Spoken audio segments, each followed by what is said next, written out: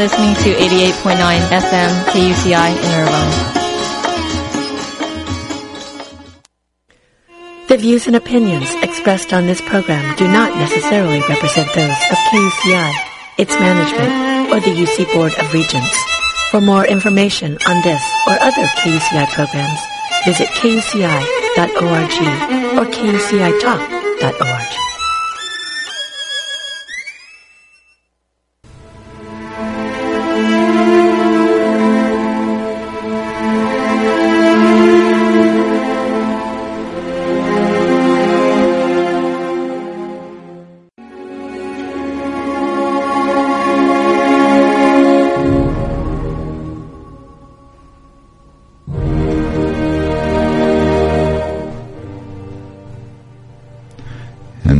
Is the Academy Award-winning music of the great Howard Shore, composer of all three films in Peter Jackson's Lord of the Rings trilogy, and composer to come of the two, not one, but count them, two Hobbit movies being produced and directed by Peter Jackson, Sir Peter Jackson, for those of you who are interested in titles. Welcome to What Would Arwen Do on KUCI Irvine. You may ask, what is this program? If a Middle-earth elf lived today in Orange County, what might her life look like?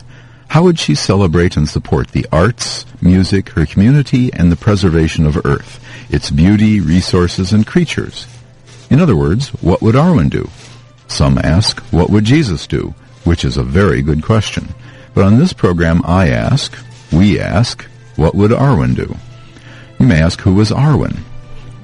In J.R.R. Tolkien's Lord of the Rings, Arwen was an elf princess, the daughter of Elrond, a prince among elves and Lord of Rivendell, a magical place of healing, lore, and wisdom. Perhaps not unlike the community here at UC Irvine. Arwen was also a beloved daughter of the universe, as are all the women of this fair celestial home called Earth, or in Elvish, Arda. I believe Arwen understood the principle of noblesse oblige. With great privilege comes responsibility.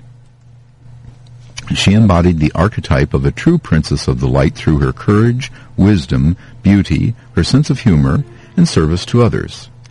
In Tolkien and the Lord of the Rings, A Guide to Middle-earth, Colin Duriez writes, quote, in his invented mythology of Middle-earth, Tolkien intended that his elves were an extended metaphor of a key aspect of human nature. This elven quality in human life was a central preoccupation of Tolkien's. Elves, dwarves, hobbits, and the like partially represent human beings. In Tolkien's mythology, elves represent what is high and noble in humans. In particular, they represent the arts in their highest form, work done in the image of God and his created world. End quotation. I believe, we believe, this elven quality exists in every person and yearns for expression through the gifts of creativity, nobility, and service. So, having the incredible privilege of having a public affairs program on KUCI 88.9 FM in Irvine, California, right here in the Middle-earth campus of the University of California at Irvine, and being friends with an elf in beautiful Orange County, when things arise that I want to think more deeply about, I like to ask my elf friend Tani Tanuvial the question, what would Arwen do? This is Milo Lomsdown, a hobbit at your service, and with me today, as always, is my elf friend, Tani Tanuvial, the resident Middle-earth KUCI elf. Good afternoon, Tani. My Gavanin and Suilaid, dear hobbit friend, how are you today? Oh my gosh, it's such a pleasure to be here today. Happy New Year to you and all of our friends in the radio land and the podcast land. Happy New Year and Koyo Mai, live well. My gosh, yes, live well. It's such a beautiful day. It's been raining here lately, which I love because it makes the trees dance and it makes the plants all very happy. My garden is growing like crazy. I know, gardens everywhere are growing like crazy, and all of the brown hillsides are turning to bright green, and it's absolutely magnificent. Although today, I'm very happy to say, because I had errands to run and things to run around and do, I wasn't at work, which I love too, but it's indoors. And the sun was shining, so got to feel the sun on my face and the fresh air, and no puddle jumping today, which puddle jumping is a very elvish activity. Oh, yes. But today it was sunshine bathing. You elves love your rain, but for a different reason than we hobbits. We love it for the garden. Yes. And actually, in the right context, going walking in the rain is wonderful. But now it's a very crisp and cool and sunny when we entered the confines here of our radio station. And of course, we broadcast from the University of California at Irvine, which is also home to Middle Earth Housing and the Ring Road, and it most certainly looks like the Shire in spring around here today, even though we're in the deeps of winter. It does indeed. Well, let's say a welcome to all of our friends who are listening live at KUCI FM 88.9 megahertz on your FM radio dial. Also to the people listening live on the Internet. As we know, there are there are many listening.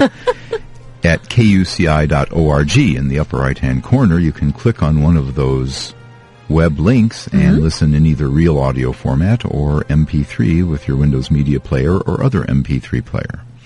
Or you can listen through iTunes. That's very true. If you go to the iTunes store and search on Arden, that's Arwen, Arwen, not to be confused with the Shakespearean forest, but Arwen, Arwen, you will find several entries for Arwen. One of them is our program, What Would Arwen Do? And we podcast there. And also at KUCITalk.org, where you'll find all of the wonderful KUCI Public Affairs programming. Yes. So here we are. Today is the 4th of January, and yesterday was quite a significant day, was it not? Oh, my gosh, yes. Oh, my gosh. A day to celebrate. The 119th birthday. The 119th birthday of J.R.R. Tolkien. 119th birthday of J.R.R. Tolkien. Unbelievable, Elf Princess. Yes, and so we, in honor of the professor, we wanted to have, and of the New Year, because New Year's can bring all kinds of adventures, and you just never know what a new year is going to bring. And it's always, well, I feel like it's always an adventure. We elves know that the cup of life holds the bitter and the sweet. Some years are full of a little more sweetness. Some years are full of a little bit more of the savory bitterness of life, but it's all part of our path. That's absolutely and it's true. starting this week. In fact, next week, in case you are a regular listener, or even if you're a new listener to KUCI, next week starts the beginning of our new KUCI programming. And I'm very happy to announce that we will still be here in our time slot from 4 to 5 p.m. And I think that most of the public affairs programming is staying the same, but we are a college radio station, and so every quarter we have some programs that go away for a while and new programs that come in. So I hope that people will take a look at our website, and because we have music in all different genres and lots of wonderful public affairs programming. And in case you're looking for a show and don't find it, look around. It might be in a different time slot. It's absolutely correct. In fact, mark on your calendars Monday, January the 10th.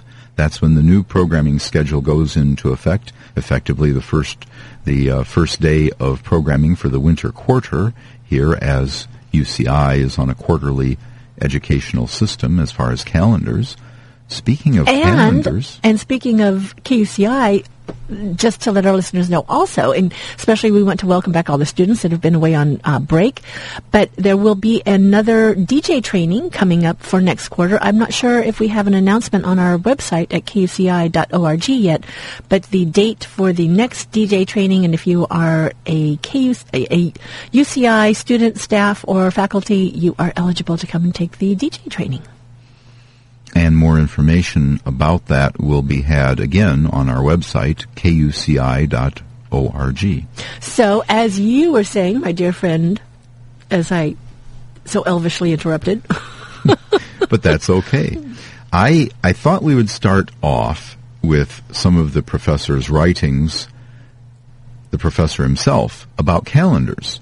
He not only devised many languages, as we know, for The Lord of the Rings, and what he called translating those languages, but we know in real life he devised them. Right. But he also devised calendars.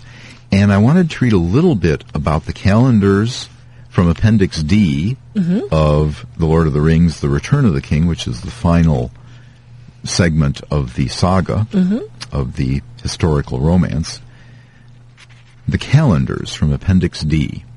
The calendar in the Shire differed in several features from ours. The year, no doubt, was of the same length, for long ago, as those times are now reckoned in years and lives of men, they were not very remote according to the memory of the earth. It is recorded by the hobbits that they had no week when they were still a wandering people, and though they had months governed more or less by the moon, their keeping of dates and calculations of time were vague and inaccurate. In the Westlands of Eriador, when they had begun to settle down, they adopted the king's reckoning of the Dunedain, which was ultimately of Eldarin origin. But the hobbits of the Shire introduced several minor alterations. This calendar, or Shire reckoning as it was called, was eventually adopted also in Bree, except for the Shire usage of counting as year 1, the year of the colonization of the Shire. It is often difficult to discover from old tales and traditions precise information about things which people knew well and took for granted in their own day, such as the names of the letters of the alphabet, or of the days of the week, or the names and lengths of the months. But owing to their general interest in genealogy, and to the interest in ancient history which the learned amongst them developed after the War of the Ring, the Shire hobbits seem to have concerned themselves a good deal with dates, and they even drew up complicated tables showing the relations of their own system of dates with other systems of dates. He continues later in Appendix D, the hobbits were conservative, and continued to use a form of king's reckoning adapted to fit their own customs. Their months were all equal and had 30 days each, but they had 3 summer days, called in the Shire the Lithe, or the Lithe days, between June and July. The last day of the year and the first of the next year were called the Yule days. The Yule days and the Lithe days remained outside the months, so that January 1st was the second and not the first day of the year. Every 4th year, except in the last year of the century, there were 4 Lithe days. The Lithe days and the Yule days are the chief holidays and times of feasting. The additional Lithe day was added after Mid-Year's Day, and so the 184th day of the leap year was also called Overlithe and was a day of special merrymaking. In full Yuletide was 6 days long, including the last 3 and first 3 days of the year. So, that, and again, Appendix D goes on about the various elvish calendars and so on and so forth. The Dunedain being a very strong feature of this situation. It's just amazing how Professor Tolkien, John J.R.R. Tolkien, not to give away an answer to a little quiz that we will be interactively exploring later, but J.R.R. Tolkien loved languages. But he also was interested in calendars and devised a very rich set of calendaring for the Lord of the Rings. Absolutely. And even for the time before that, if you read in the Silmarillion, you will find out when time as we know it actually started with the Valar. So I won't give away any secrets either. Have to find out for our listeners will have to find out for themselves. And I believe the answer is to be found in the Ainu Lindali, the Song of the Ainur, which is a tremendously beautiful prose piece.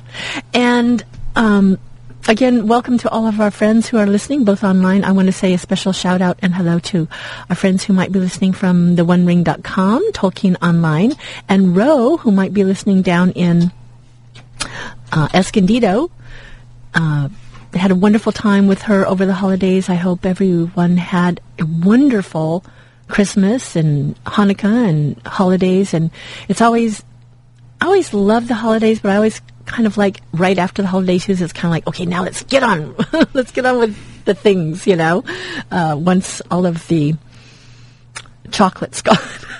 Once all the chocolate's gone. And oh my gosh, this Christmas to New Year's period, The Hobbit had plenty. I would like to give a special shout out and welcome to my old supervisor in company I used to work for, by the name of Dave Allison, a wonderful leader of men, a wonderful and mighty leader of men.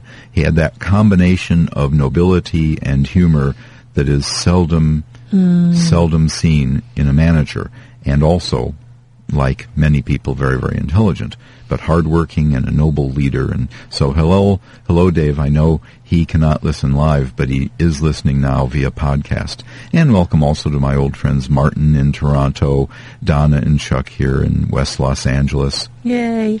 Friends are my nieces wonderful and nephews. thing. As J.R.R. Tolkien would attest to, that friendship, the love that is friendship is a very, very wonderful thing, as we see such a great example of in the Inklings. And which was just one of many clubs that he attended or co-founded. Yes. I would like to read a little bit today, and we're going to be hearing from the professor himself before too long. But just a little bit, because J.R.R. Tolkien, I didn't bring the exact quote because I didn't bring my biography book with me, but J.R.R. Tolkien referred to himself often as, if he was one of the characters of Middle-earth, he would have been a hobbit. That he liked, how did he put it? He liked fancy waistcoats and good food and a pipe, or something to that effect. Didn't like adventures much and liked staying home and going to bed early and getting up late and things of that nature. And so I wanted to read a little bit just about, I love in The Hobbit, he actually has this paragraph that talks about what is a hobbit. And then we have some gifts to give away today, because the Hobbit custom is giving gifts on your birthday rather than getting them. So I thought also I would read that little passage from the Fellowship of the Ring that talks about the hobbits giving presents. So first, may I read from The Hobbit about what is a hobbit. So maybe if you think of, as we're listening to this, think of the professor and raise a glass of cheer to him. So it says here in the chapter, An Unexpected Party.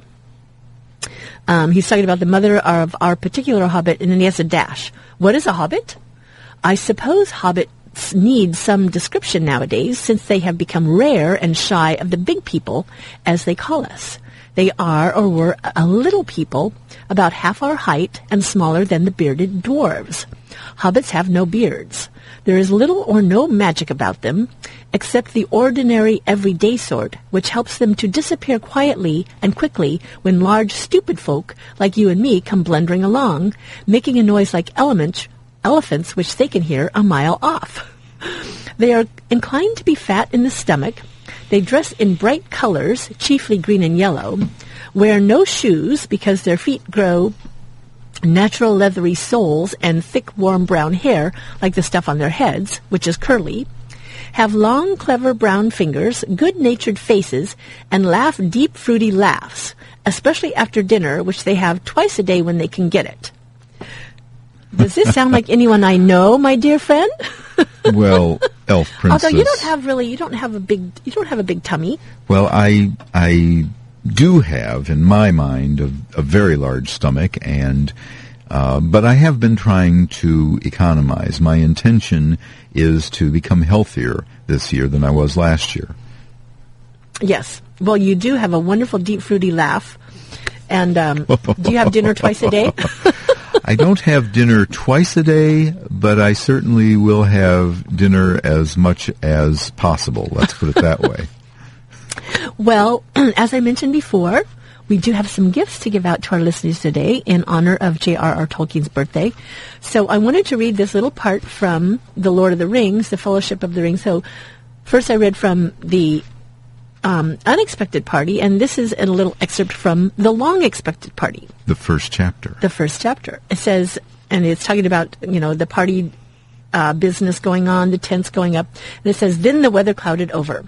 That was on Wednesday, the eve of the party. Anxiety was intense. Then Thursday, September the 22nd, actually dawned. The sun got up, the clouds vanished, clouds were unfurled, and the fun began. Bilbo Baggins called it a party, but it was really a variety of entertainments rolled into one. Practically everybody living near was invited. A very few were overlooked by accident, but as they turned up all the same, that did not matter. Many people from other parts of the Shire were also asked, and there were even a few from outside the borders. Bilbo met the guests and additions at the new White Gate in person. He gave away presents to all and sundry. The latter were those who went out again by a back way and came in again by the gate. Hobbits give presents to other people on their own birthdays. Not very expensive ones as a rule, and not so lavishly as on this occasion, but it was not a bad system. Actually, in Hobbiton and Bywater, every day in the year it was somebody's birthday, so that every hobbit in those parts had a fair chance of at least one present at least once a week. But they never got tired of them. Isn't that delightful? Just wonderful, and oh my gosh, it is such a typical description of us hobbits. It's exactly the way we are. And my gosh. I love that J.R. Tolkien created this or discovered this about many of his peoples of Middle-earth, because we see this with the hobbits giving presents on their birthday, and we also see it with the elves. The elves loved to give gifts. They gave gifts, all those gifts, to the fellowship as they were going out on their journey, gifts that were practical as well as beautiful. They gave gifts for sentiment. It was a custom that the bride would give a gift to her betrothed. So anyway, gift giving. I love that J.R. Tolkien had this concept of the giving of gifts in the world of Middle-earth. So we have some gifts. Oh my gosh! What do we have today? Oh, and we have a question first, right? Well, we have a number of questions, Elf Princess. some of which I will read the answers to, and the last one I will not. Oh. For instance. And I think you, the Elf Princess, being all-knowing, would know the first historical information about Tolkien's family name. Does it come from Denmark, Germany, Norway, or Spain? And yes, you're right, it's Germany. Yes, the Tolkiens originally came from Germany in the 18th century. They arrived in England, probably from the Hanoverian dynasty, and can be translated into English as foolhardy. It's very interesting sometimes when we find out the etymology of our names and what they actually meant. So that's very cute. J.R.R. Tolkien had a sister. True or false? Oh gosh, I really should know this. Wait. Yes. And the answer is false. He only had one brother, Hilary. Oh, that's right. What am I thinking of? Yes, Hilary. I'm thinking of the children and Priscilla. Yes, that's a different question. That's a different question. Bogma Bloma, a poem written by J.R.R. Tolkien. This is a mind-bender. This question is very difficult. Bogma Bloma, a poem written by Tolkien, uses a language that is now extinct for many centuries. Which language is that? Gothic, Icelandic, Old English, or Moravian? And the answer, it surprised me. I would have guessed Icelandic. Wait. Gothic? Icelandic, Old English, or Moravian. And yes, it's Gothic. Unbelievable. He wrote a poem in Gothic. You know what? I'm pretty good on trivia things, but I have never heard of that poem. I wonder what it's published in. It's online. You can actually look it up. Oh, it's online. Yes. Okay. What was the maiden name of Tolkien's beloved wife, Edith? Masculine, Brat, Bolger, or Green? She was a brat. Absolutely. Interestingly enough, she was an illegitimate child, and the actual nature, the actual truth as to her father remains a mystery to this day. Mm-hmm. And this is a quiz from funtrivia.com. It's a wonderful website with many wonderful questions. This quiz was developed by Mr. Dykstra. For this quiz, he used the most well-known official biography of Professor Tolkien. Who wrote this book? Peter Jackson, Stuart Carpenter, Humphrey Carpenter, or Christopher Tolkien? I'm sorry, what was the thing? The first? Who wrote the official biography of Tolkien? Oh yeah, Humphrey Carpenter. Yes, Humphrey Carpenter. I had a feeling that was the only official one. He had Peter Jackson. He had unrestricted access. He had unrestricted access to many, many family papers, which Christopher Tolkien, Tolkien's son, of course, Tolkien's son Christopher continued working on his father's paper. Right. So that But Christopher never wrote like a biography. Although in a sense he has, if you read, there's so many glimpses into that in all of the commentary from the history of Middle Earth and the Book of Lost Tales. A lot of times in the commentary he tells so much about what his, in different things there were literally 3 different types of notes or something on a certain passage. Yes. And he tells a lot of times what was going on in his father's life at the time that he was working on particular manuscripts. Yes. But we have a very interesting question. As soon as I need to load up, we would like to play a couple of excerpts from the professor reading, just delightful information, the professor reading. We're going to load that up. And then we're going to have a little musical selection as well. This is from first the J.R.R. Tolkien audio collection. It's the professor reading a couple of selections, and they are, if I remember, you can on the CD. There we go. From chapter 6, The Old Forest. 2 wonderful selections, very short selections. And we're going to give you a chance to call in while we're playing these, and there may actually be some music after that as well. As there is a Actually, time. I have a little bit of just a little something to say about the music. Go ahead. And we'll just jump right in. Yes. So we'll be playing J.R.R. Tolkien reading from there. Right. First, you're going to ask a question. First, I'm going to ask a question. The reading of J.R.R. Tolkien is related to the question. Yes. And then there will be a song. This is actually from a CD by Drew Bray, who is a local folk artist. He also, at one time, I'm not sure if he's still one of the worship leaders for Rock Harbor Church, but wonderful local folk singer, and I very much have enjoyed his music. And he has a delightful song called What If, which I think is a wonderful song for the new year, of just, being open to possibilities and mindfulness about our lives. And we have a copy of this CD to give out to our listeners. So the options for whoever may call in, or if more than one person calls in, the first person gets first choice. We have the Lord of the Rings trilogy. In paperback. With the lovely stills from the movie on the cover. Yes, and the little price sticker on there that they're recycled from our favorite Friends of the Library bookstore. But they are in very, very excellent condition. Oh, they're in excellent condition. And we have Drew Bray's CD, and you can choose one of those. But first of all, we need to, let's find Drew Bray's CD so we can load it in our magic machine. We hobbits don't like anything more complicated than a donkey cart. Right. And I think it would be good if we gave out the call-in number for people to call in. Yes, and I'm going to give that out as soon as I read the question. Because... Do I have the question? I have the question. You have the Drew Bray music. We're going to play the professor reading a couple of selections from The Lord of the Rings, Chapter 6, The Old Forest. Tom Bombadil appears in Lord of the Rings prominently, but does not actually appear in the movies, interestingly enough. So when people call in, they will have a choice of either the trilogy in paperback or this wonderful CD by Drew Bray. Excellent, excellent music. So before I read the question, I'm going to remind you, you have a choice of one or the other. The first person to call in gets their choice. The second one will get whatever is left.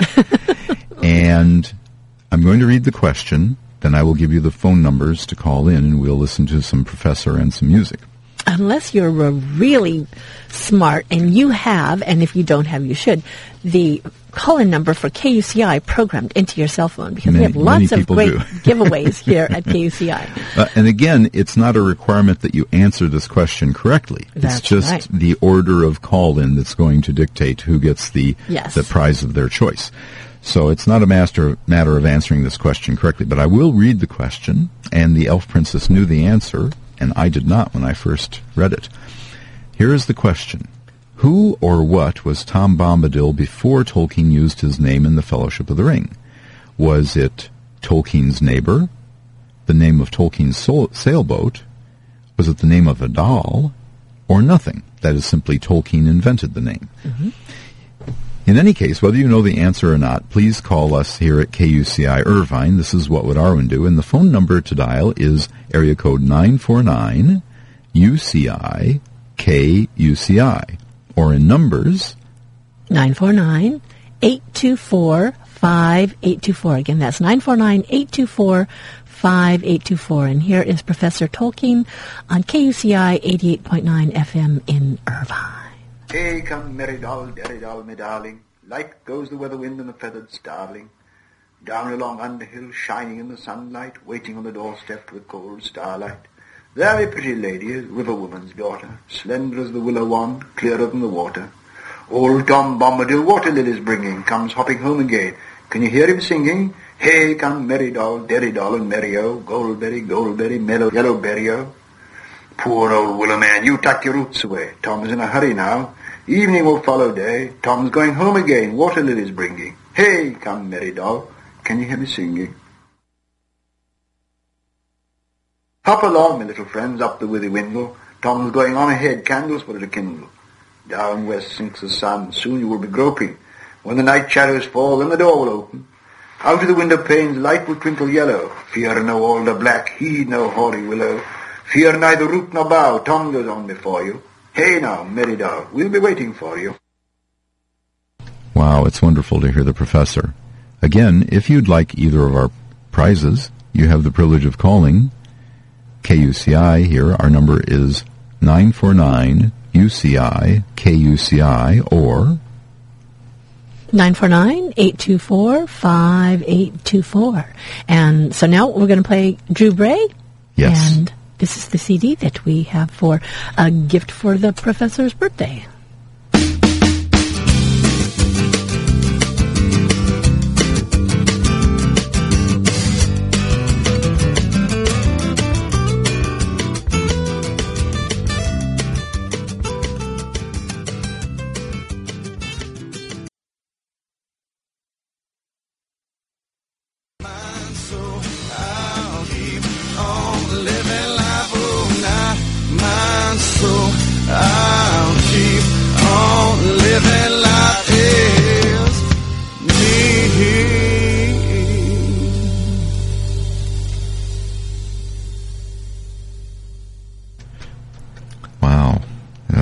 And that is Drew Bray.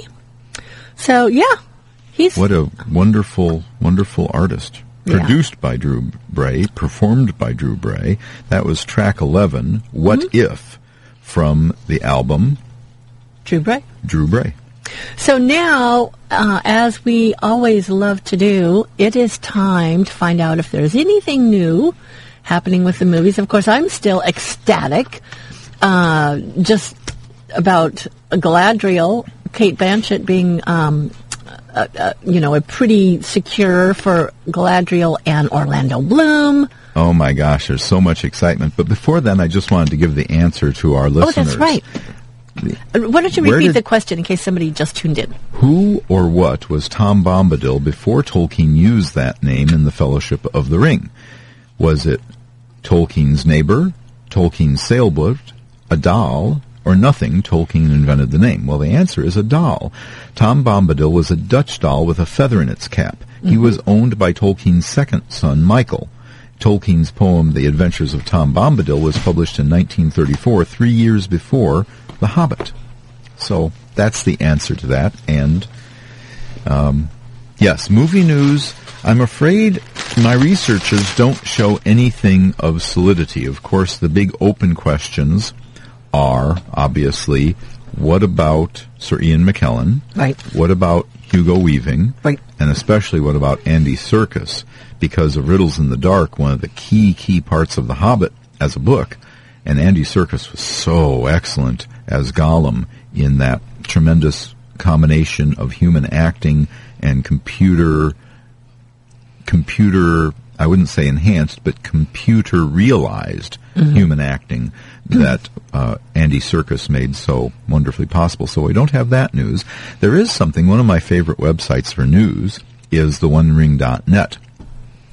And an interesting thing came to light as I was looking this morning that Ethan Gilsdorf visits Wellington the Weta Cave and Workshop. So I actually went to Wellington trying to stalk Peter Jackson and sneak onto the studios.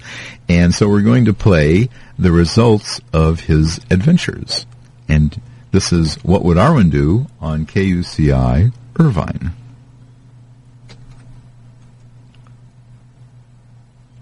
The audio will begin in a moment here. And this is from YouTube or from... This is a movie on YouTube, yes. Okay. Wonderful. We love YouTube.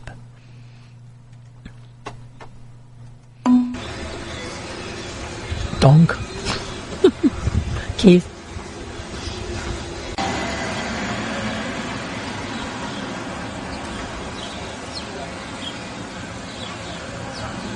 Welcome to Wellywood. This is the center of film production here in Wellington, and I'm standing outside of Weta Cave, which is the sort of public gift shop area for fans of the work that's done here at Weta Digital, Weta Workshop, and Peter Jackson's little mini film empire down here.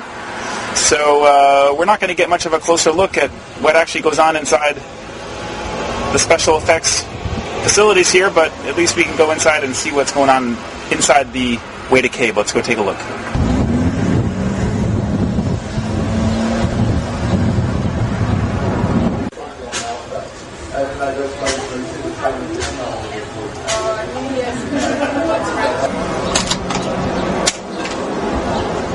Who works here in the Weta Cave. How's it going? I'd just like you to give us a little highlight tour. Cool. Well, over here we have one of the original swords made by our swordsmith Peter Lyons. So this would be similar to the ones they would have used in Lord of the Rings. Yeah, this is one of the hero swords, essentially. The ones that we have on display in the cabinets are stunt swords. They're made out of a different material, whereas this is actually spring steel. This is a very real weapon. You could sharpen that up and use it to dismember somebody if you so chose. This, although not made by Weta, this here is one of the cloaks made by a company called Stansborough, who we have a very sort of close affiliation with now. They also work with us on Narnia to make this cloak and these scarves over here. This is a copy of the cloaks given to the Fellowship in Lothlorien by the elves. These are exactly the same as the ones made in the film, so they kept the pattern on their loom, and they actually still hand make all of this material. And yeah, now we sell these here as replicas of the originals used in the film. And how much does this go for? $1,200. $1,200. Yep. So how many do you sell these? We haven't sold one yet, to be honest. But I think they're really cool, and hopefully someone else feels the same way, and will come and part with some of their hard-earned cash for a lovely replica cloak.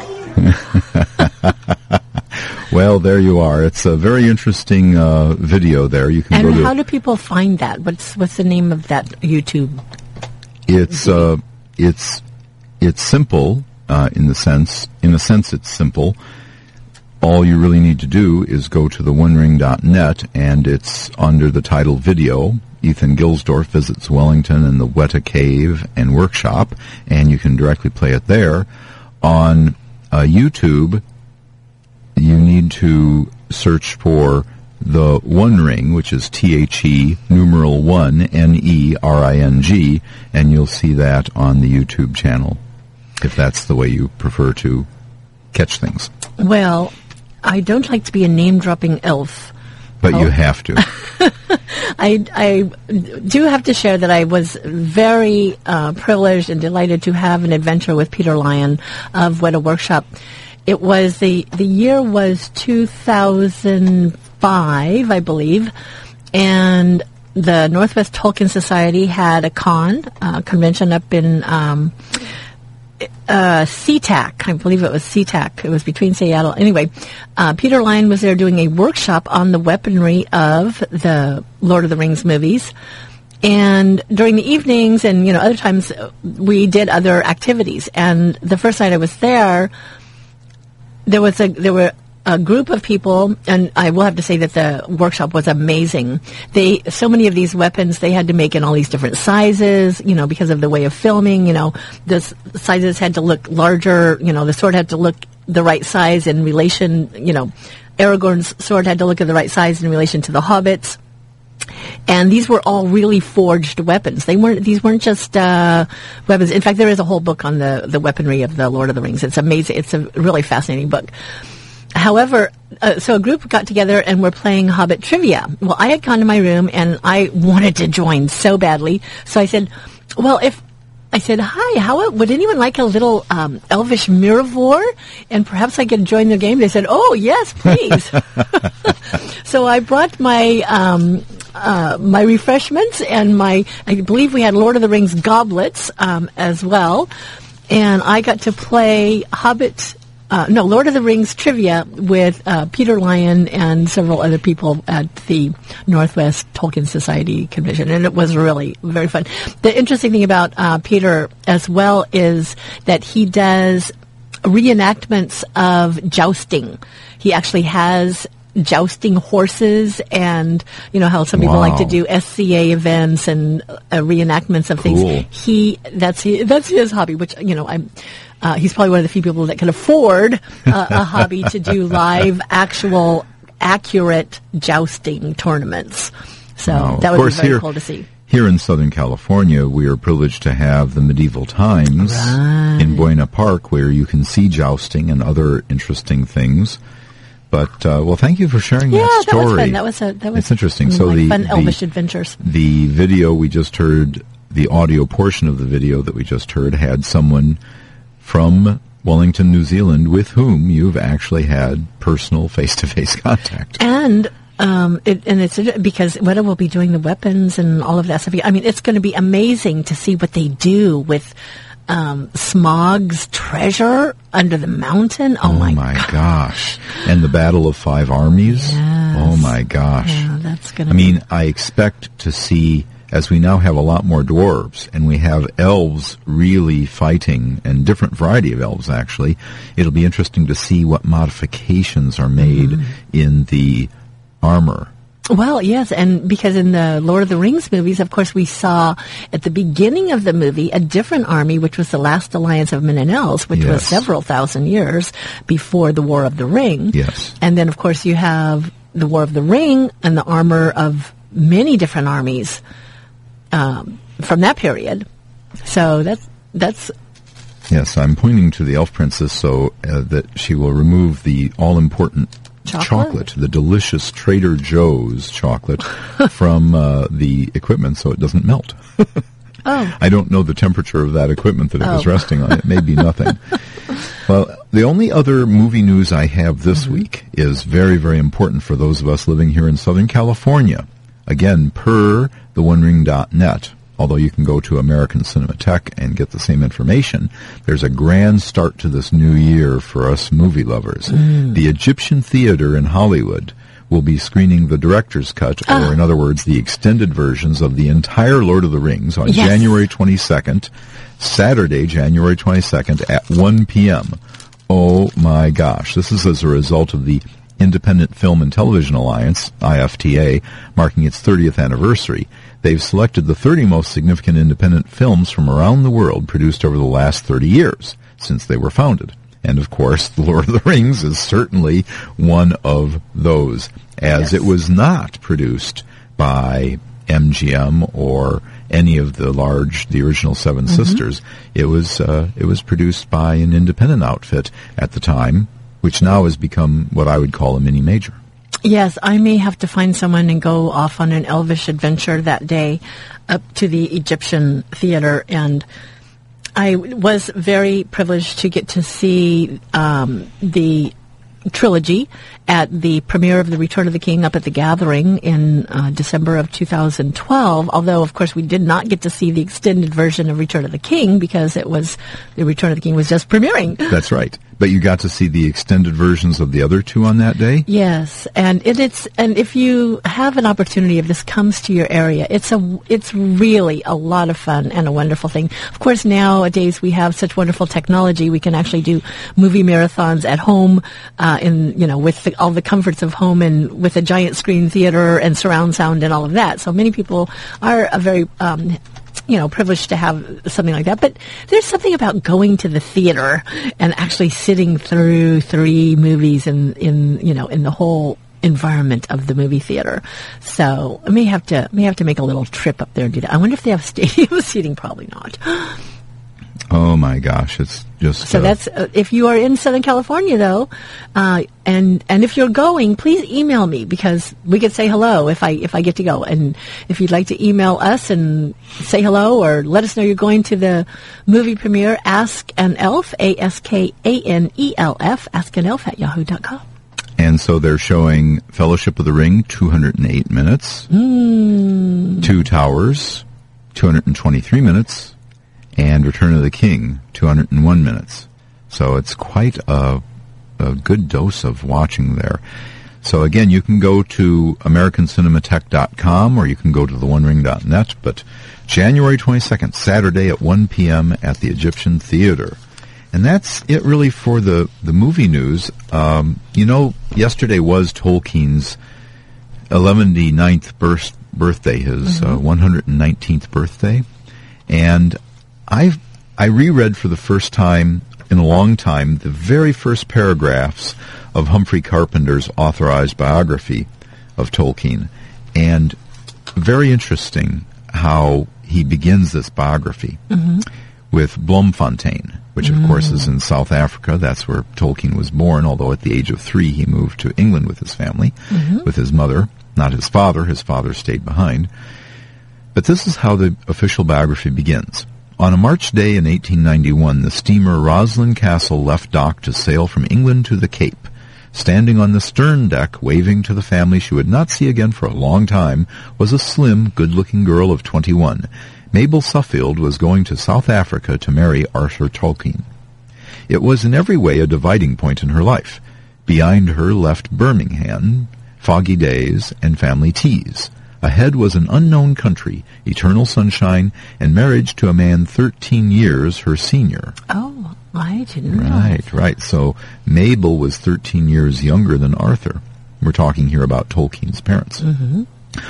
Third paragraph. Although Mabel was so young, there had been a long engagement, for Arthur Tolkien had proposed to her, and she had accepted 3 years earlier, soon after her 18th birthday. However, her father would not permit a formal betrothal for 2 years because of her youth, and so she and Arthur Tolkien could only exchange letters in secret and meet at evening parties where the family eye was upon them. Now, isn't that interesting? So parallel to the experience that J.R.R. and Edith had. Exactly right. In the case of Tolkien, J.R.R. Tolkien, when he wanted to wed his wife to be Edith Bratt, his custodian, his caretaker, if you will, the father, the good Catholic priest, said, no, you want to wait until you're 21 so that you can do this responsibly. And Tolkien suffered it as a tremendous hardship. So, a tremendous thing. Although, I must say also, I love the part from the letter of October 1971. This is written to Peter Szabo Sztermihely. In October 1971, he writes about biography. The following points, however, I should like to make briefly. One of my strongest opinions is that investigation of an author's biography, or such other glimpses of his personality as can be gleaned by the curious, is an entirely vain and false approach to his works, and especially to a work of narrative art, of which the object aimed at by the author was to be enjoyed as such, to be read with literary pleasure, so that any reader whom the author has, to his great satisfaction, succeeded in pleasing, should, if he wishes others to be similarly pleased, endeavoring in his own words, with only the book itself as his source, to induce them to read it for literary pleasure. And so, in other words, Tolkien was very, very, very much against biographical analysis, as we critics call it. Oh my gosh! And Princess. wherever does the time go? What happened to the time? Where did the time go? The time just flies away when we are together, and especially when we are talking about things that we love, Middle-earth, the writings and inspiration of J.R.R. Tolkien, and it's just always a fun time, and it always flies by, and we're always surprised. You'd think we would stop being surprised. And well, you know what the good news is? We continue What Would Arwen Do next week, and the really great news is I will not be behind this confounded infernal board, this complex machinery. We hobbits like nothing more complicated than a donkey cart. This complex electronics and state-of-the-art computer and all this other stuff. Well, I want to thank you for being open to a new adventure, my dear hobbit friend. And the last 3 months certainly have been an adventure. And it's been an adventure for me, too. I like to be mindful of things, and especially being the yoga elf and teaching and practicing yoga and some of the wonderful principles and wisdom of yoga. And one of those is non-attachment. And so for me, after doing the show for 5 years, having to come to terms with not being attached to this show and being willing to say, well, if the show must go on, you are not going to host it this time. We'll see if the Hobbit is willing to host it. He can have a new adventure, and I will have an adventure about releasing control. And it has been wonderful, and you have been delightful, and you have risen to the occasion of multitasking, which I think is a wonderful accomplishment for a hobbit. But I will be so pleased and so happy to be sitting on the other side of the board with just a microphone to worry about next week. Well, this is What Would Arwen Do on KUCI Irvine. I want to thank all of you for listening. We will be back next week with another new program at 4 p.m. Pacific Time in the new quarter of programming. And Happy New Year, Elf Princess. It's just such a joy to work with you on this labor of love. Happy New Year to you and to all of our listeners, and again for us and for all that we meet. Alin Salalomen Namentialvo, a star shines on the hour of our meeting. And until next week, Namaria, KUCI in Irvine.